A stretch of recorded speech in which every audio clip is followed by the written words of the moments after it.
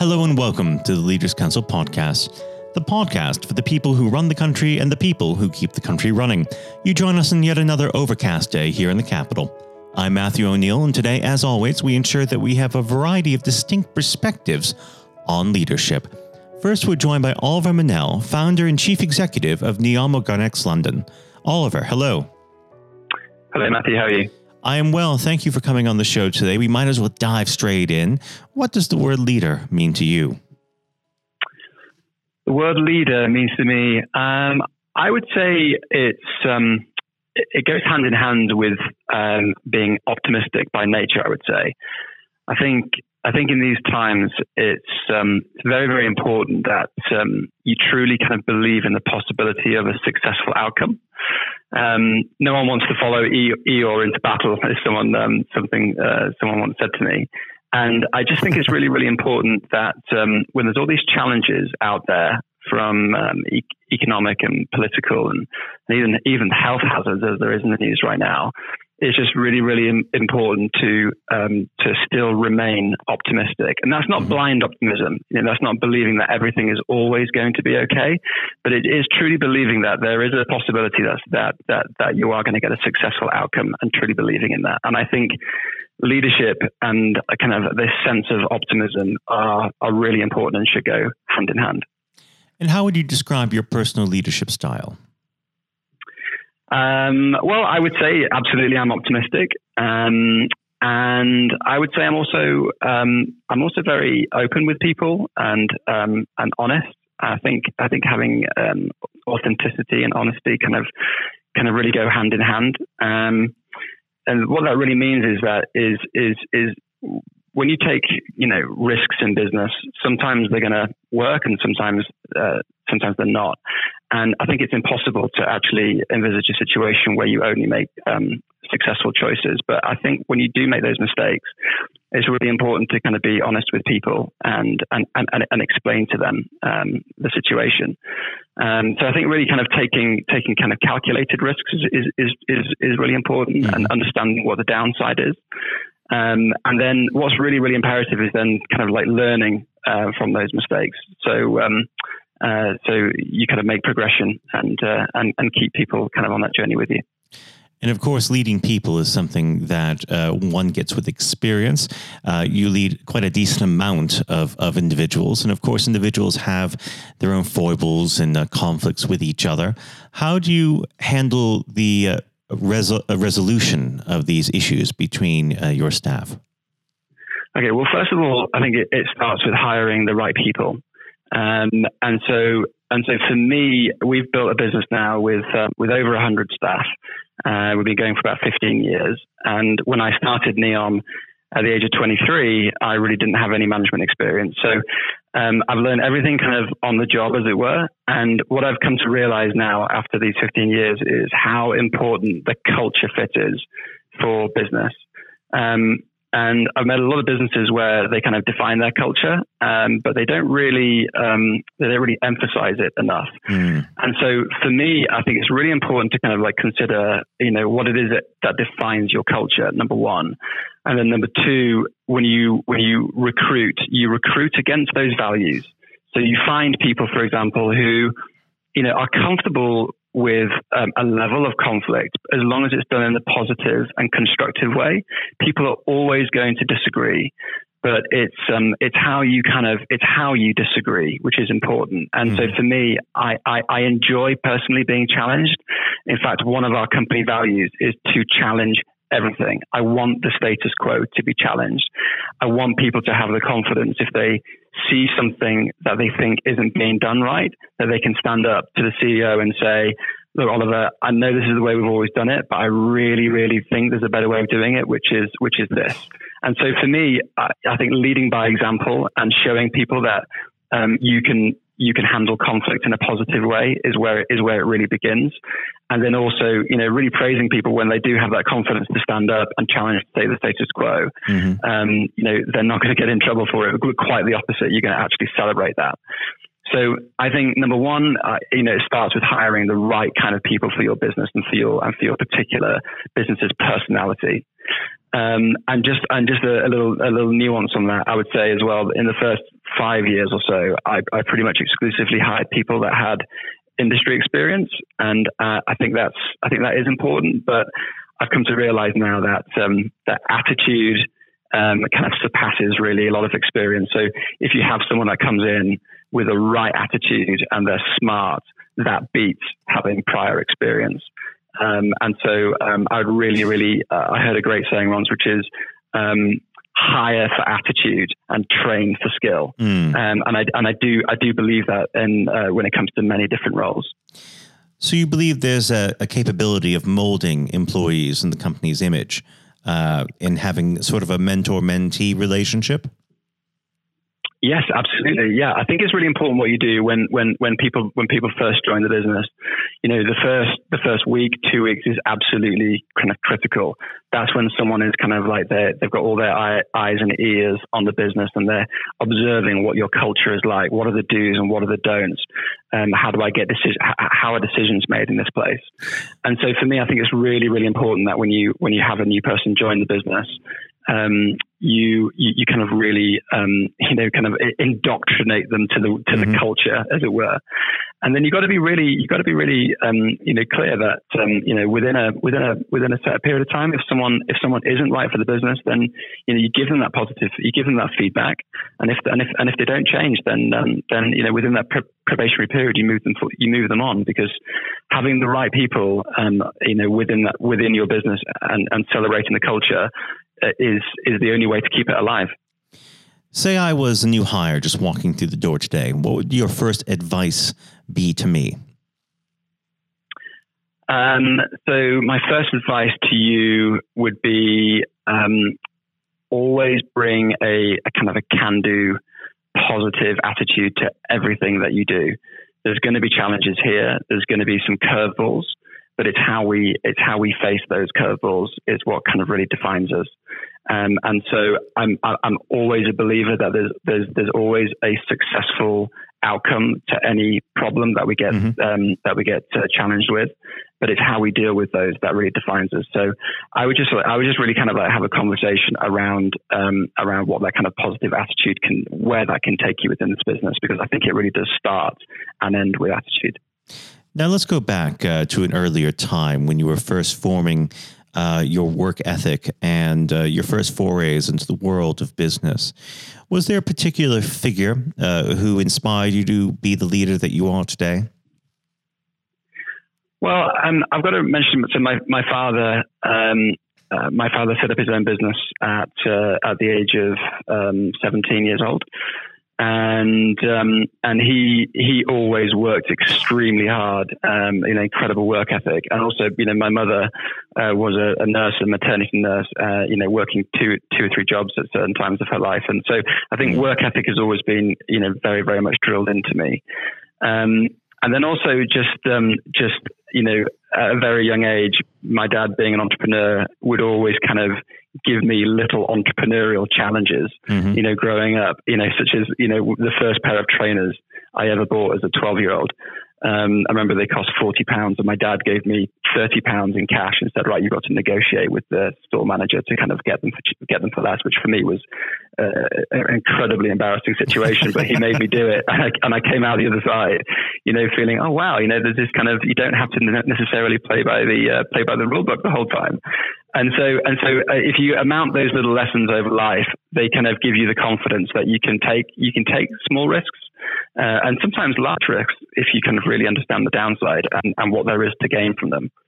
And then I said, I guess combined with that, I've been inspired by many different entrepreneurs over the years, and I'd really just encourage people, to read lots of autobiographies on people that really inspire them. And so for me, I've always been inspired by Richard Branson. I think fundamentally, I love that his business personality and his actual personality are kind of one and the same. Like, he is the business is him.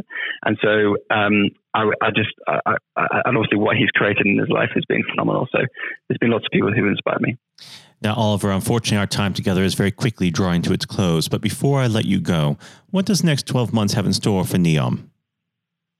Well, the next 12 months, so only 2 years ago, we received some private equity backing, which is really exciting. So we've got some growth capital in the business. We're an omni-channel business, so we're selling through retail stores, we're selling online at neomorganics.com, and then we're selling within wholesale, for example, in partners like John Lewis and Fenwick. So for us, the next year is really going to be about opening some more retail stores. So watch this space for new stores coming into London. We're also going to be expanding internationally. We've got some really exciting US plans on the cards. And then we've got a thriving business in Asia. And so for me, it's really about consolidating the work we've done in the UK and expanding internationally. Well, Oliver, that sounds very exciting, and you have to come back on the show at some time in the near future to let us know how things are going. Oliver, thank you. Thank you very much. That was Oliver Mennell, founder and chief executive of NEOM Organics London. And now, if you haven't heard it before, is Jonathan White's exclusive interview with Lord Blunkett. We're joined today by David Blunkett, Lord Blunkett, former Home Secretary, former Education Secretary. David, thank you very much for joining us today. You're very welcome. It's always a pleasure, but since we are talking around the theme of leadership, it would be remiss of me if we didn't start with the leadership election going on in the Labour Party. Apart from, I'm sure, your delight that a certain someone is leaving a post, what are your thoughts on it so far? Well, I think the party membership are going to make a very clear decision. Are they in the stands watching, or are they on the pitch playing? And if they want to play, then the two candidates that are in for the future are Lisa Nandy and Keir Starmer. I'm personally backing Lisa because I think she's a brave woman with a tremendous amount to give. She's got really good, positive ideas. I like them because they're about building from the community rather than command and control from the centre. They're about a new form of social democracy and socialism rather than trying to replicate a failed past. And she can reach out to people that others can't. So I'm giving her my backing. I think Keir Starmer is very professional, very able, and presents extremely well. And I hope that one of those two actually come through in the election on the 4th of April. There has been a lot of criticism, especially from four candidates a little further left than them, who've criticised even the last Labour government as being part of 40 years of Thatcherism. Yes, I think it's really unfortunate, particularly when new MPs come in having seen large swathes of their colleagues lose their seat, to roll up the 13 years of Labour government with everything that I'm so proud of. I mean, we were not neoliberals or anything like it. We were able, in the first 10 years certainly, which I played a part in, to be able to turn the economy around, to invest in health and education, to be able to transform people's aspirations and their hopes for the future. And that included ensuring people got the minimum wage, which we never had before, Sure Start to nurture youngsters from the moment they were born, transformation in the quality of education. And all these things actually add up to helping people to improve and change their lives for the better. And anyone who thinks that's not good and that isn't a government to be proud of needs to answer the question, what shibboleth is it that you would want that would actually have done more to change those lives? I can think of two or three myself in terms of dramatically taking on inequality, although 500,000 children were taken out of poverty in those years. I can think of being even tougher on crime, even though I was dubbed as one of the tougher Home Secretaries, because the people that I cared about most were, on the whole, not exclusively, but mainly the victims of crime. I can think about taking on the very, very rapidly growing transnational power of the big tech companies, which we still need to work through in terms of how we do that from a single nation just off the coast of Europe, and how we work internationally without getting caught up in wars we don't want to be involved in. But how are we international in a way that ensures that we play our part in making a better life for humanity as a whole, rather than disengaging and becoming alien from the rest of the world? Those are big questions for the social democratic left, particularly with artificial intelligence and robotics changing the world of work forever, I think, in the next 20 years. An ageing population. Labour got 18% of the over 65 vote in the general election. Just 18%. It's staggeringly. It's extraordinary. Staggeringly bad. And climate change, which we all know is going to be either a big gain or a terrific political trauma. We've got to take people with us. No matter which political party it is, the changes that will occur in this decade especially will determine their future ideologies, certainly. And speaking of your time as Home Section in government, you worked with so many different individuals of all political stripes and none at all. Is there someone, and on the theme of leadership, that stands out to you that embodies some of those qualities you described earlier? Yes, I mean, it's on the theme of bottom-up. It was some of the most inspiring head teachers and classroom teachers who, in really, really difficult circumstances, were actually transforming the life chances of children by inspiring those children to want to learn, to, if you like, lighting a candle inside them, giving them a window on the world, which created an inquiring mind and an understanding that the world was their oyster, that they could do things with support. My philosophy has always been mutuality and reciprocity. We need mutuality to support each other. We need reciprocity in terms of understanding that we don't just take, we give a lot as well. And I suppose that really comes down to if you're prepared to do something for yourself, we're prepared to do something to help you. And that's fundamentally in education, but it is in all sorts of walks of life as well. So you can have innovation, you can have entrepreneurship and creativity in business, you can have the way in which people turn things around for themselves. Small businesses have done that, the contribution to new ways of doing things, of thinking differently about our economy. Those are all grit to the mill. Those are the things we need to do. And we can do them together. It's not that you're on the side of the devil if you're an entrepreneur or you're on the side of the angels if you work in public services. We are dependent on each other. You can't have one without the other. Yes. And I think to coin a term, extraordinary, ordinary people, and especially when it comes to, given your answer, David, to teachers, to carers, people that honestly don't get the recognition they deserve on a day-to-day basis. And without them, half of society wouldn't function. Completely. I call it civil society, which functions even when government isn't functioning. It's the glue that holds things together. It's people working and living and having their being together and recognising that they are dependent on each other. I've obviously met incredibly inspiring leaders in a different vein. I was very fortunate to have met Nelson Mandela 3 times. I met Bill Clinton a number of times, both of whom, in very, very different ways, were inspiring leaders. I've met people in leadership positions who couldn't take a decision to save their lives. Tony Blair famously said in his conference speech the year before he stood down as Prime Minister, and I knew exactly what he meant. He said the worst ministers are those who won't take decisions, and anyone in a leadership role needs to, A, know why they're there, what they intend to do with the authority that goes with being a leader and a manager, and then how to draw people in as a team to be able to implement it so that it's a team approach. It's not someone out on a white charger.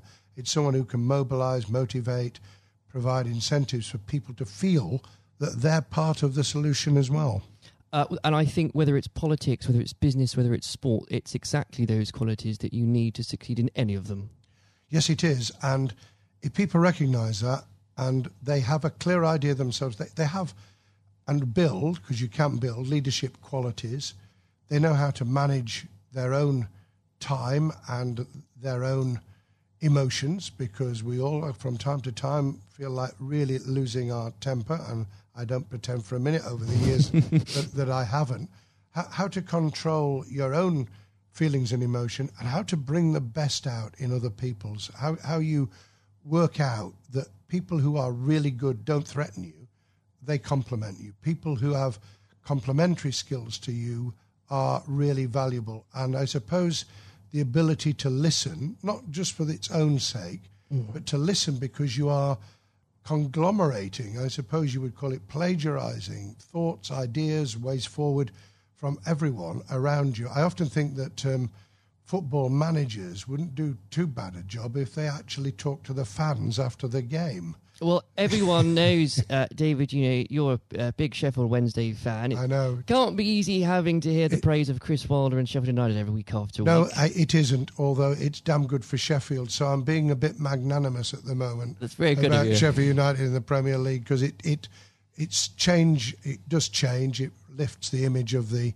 city internationally. If you're not just because it's Sheffield United, but because if you're playing Liverpool and you're playing Man City, then that's a global audience. You're immediately beamed across the world. So that's good. I could cry sometimes. We can beat Brighton, Premier League side, in the FA Cup at Brighton. We can beat Leeds at Leeds. I was there when we beat them 2-0 in January. And then you can lose 5-0. And then you lose 5-0 at home to Blackburn, and half the fans were out of the ground by half time. What would a manager Blunkett say in this situation? I would have asked myself a very simple question. What went wrong with motivating those players so that when they came out on the field, they walked instead of ran? They didn't have any of the passion they'd had the week before at Leeds. They showed no drive and incentive to take hold of the game. What went wrong with the same players who'd played very well the week previously? And if you could answer that question, and something may have happened, who knows, something during the morning before the game started, something may have gone sour. You get the answer to that question, and you then start to ensure that we never do this again. Well, I'm a Chelsea fan, so I'm beginning to feel your pain at the minute. But I would like to pick up on another point you just made, actually, David, about choosing a strong team, people that complement you. A lot of criticism that Theresa May got as Prime Minister was that she tended not to pick, perhaps, the more ambitious, the more ministers that might well challenge her. One of Boris Johnson's, for all his faults, he has been said in the past, he's a man that picks people that are good at their briefs. Do you agree with that? Well, I'll reserve judgment on that until I see the outcome of the reshuffle, which, as we record this podcast, has not yet happened. And I imagine I would be very surprised if he didn't have quite a brutal reshuffle, not just to get people in who he likes, but people who are going to be really sparky and able and clear at doing the job, because you can have all the best ideas in the world, you can pronounce on what you're going to do, but if you haven't got leaders in those departments prepared to do it, if they're just toadies, by the way, and there is a tendency, a new Prime Minister, large majority, got to be very careful that you don't pick people because you're receiving the echo of your own voice when you're speaking to them, but get able people in. I won't comment on some of the less able, but there are clearly in the cabinet as I speak at the moment people who are really just not up to it. I mean, incidentally, anyone who won't be cross-examined by decent journalists on the BBC, who've changed their minds recently about Sky, isn't worth their salt. But part of being cross-questioned is to demonstrate to yourself that you've got a grasp of your brief, that you believe in it, and that you can persuade people of it. And if you can't do that under real cross-examination rather than sitting on the sofa for an easy morning television program, get out of the business. Don't do it. Without a doubt. Yeah. And also, I should add, that is how Leaders of All Stripes earn that respect in the first place. But there is a question, isn't there? And try and answer the questions. That's what I always tried to answer the questions. Or be very good at avoiding them. Either way. The way of avoiding them is to take it head on and say, I'm not going to answer that question, explain why. Quite. And I think that one of the great things about the Leaders Council especially is that it takes and talks to people, again, from all different backgrounds, leading something very different, whether it's a charity, whether it's a business, whether it's in politics. There comes points, though, and David, you must have experienced this, whether as leading Sheffield City Council or as Home Secretary, when people are looking at you for leadership, where do you get your strength from? I think there's something inside all of us. There's a tenacity, there's an ambition, there's a desire to get things done, to make a difference inside you, whether you're in public service, the charities, or you're driving a business that actually says, this is why I get up in the morning. So you've got to have something internal to yourself. The second is the satisfaction you get back, because you do, from seeing things change for the better. You can take pride without being egotistical. There's nothing wrong with being proud of what you do and to want to do it even better. And that's why you need both sharp minds around you. In my case, it was special advisors as well as ministers. I pretty well picked my ministers. Sometimes Tony asked me to take people who I was a little bit iffy about, and we had to meld people into the team. I was able to pick all my own special advisors, and that really did make a difference.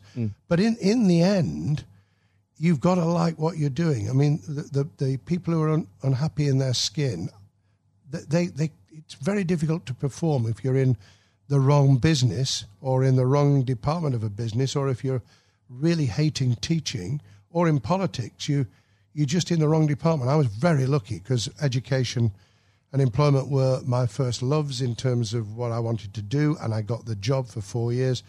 I'd then come to the conclusion that there were really big challenges for us.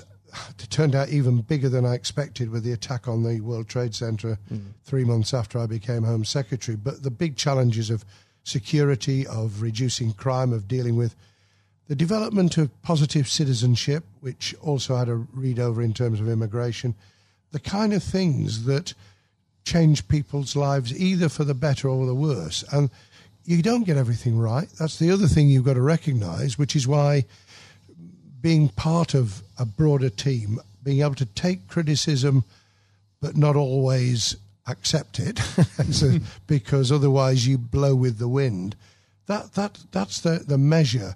And I think if we can share those traits, those experiences, those different elements through the Leadership Council, if we can get people from very, very different leadership managerial roles and delivery roles to actually be able to share that experience, everyone will gain something from it, because that dialogue will inform, it will avoid people reinventing the wheel, it will take people a lot further than the niche, for good or ill, the niche that they're in at the moment.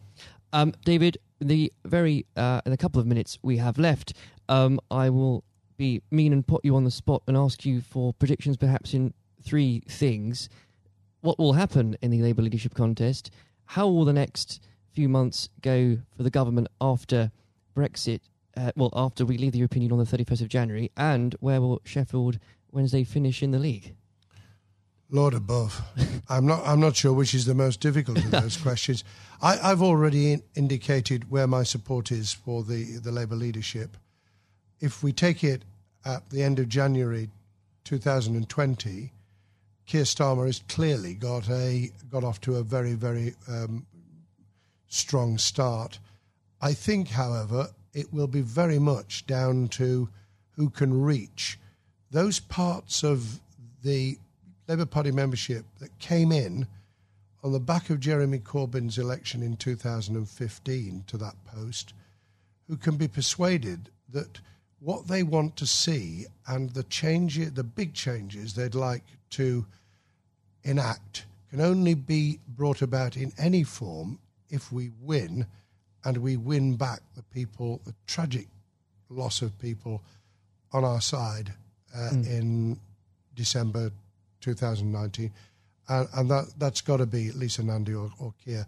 On the next few months, I think that the government will probably do quite well. I think that there are real dangers ahead in just having 11 months to negotiate trade deals, especially with bellicose pronouncements about we're not going to have alignment, as though alignment in itself is a bad thing when some of it will be very good. So I think there are dangers, but I think there's quite a bit of momentum going with the government at the moment, and that will be reflected in relationships, in doing deals in Europe and facing outwards to the rest of the world. Sheffield Wednesday, God help me. I mean, how is it that two of the things that are most important to me, other than my family and loved ones, is football and politics? I think Sheffield Wednesday will be hard-pressed now to get into the playoffs. If we do, I think we could pull it off, but I am really reluctant. And I think on that prediction, your reputation will be judged. Lord Blunkett, thank you very much for joining us today. God bless you, Jonathan. This has been the Leaders Council podcast. Thank you for celebrating excellence in leadership with us. I have been your host, Matthew O'Neill. Until next time, goodbye. Thank you for listening to our podcast. The views expressed within the podcast do not reflect the views of the Leaders Council of Great Britain and Northern Ireland, its parent company or subsidiaries, members of staff, other guests, or any other person therein associated.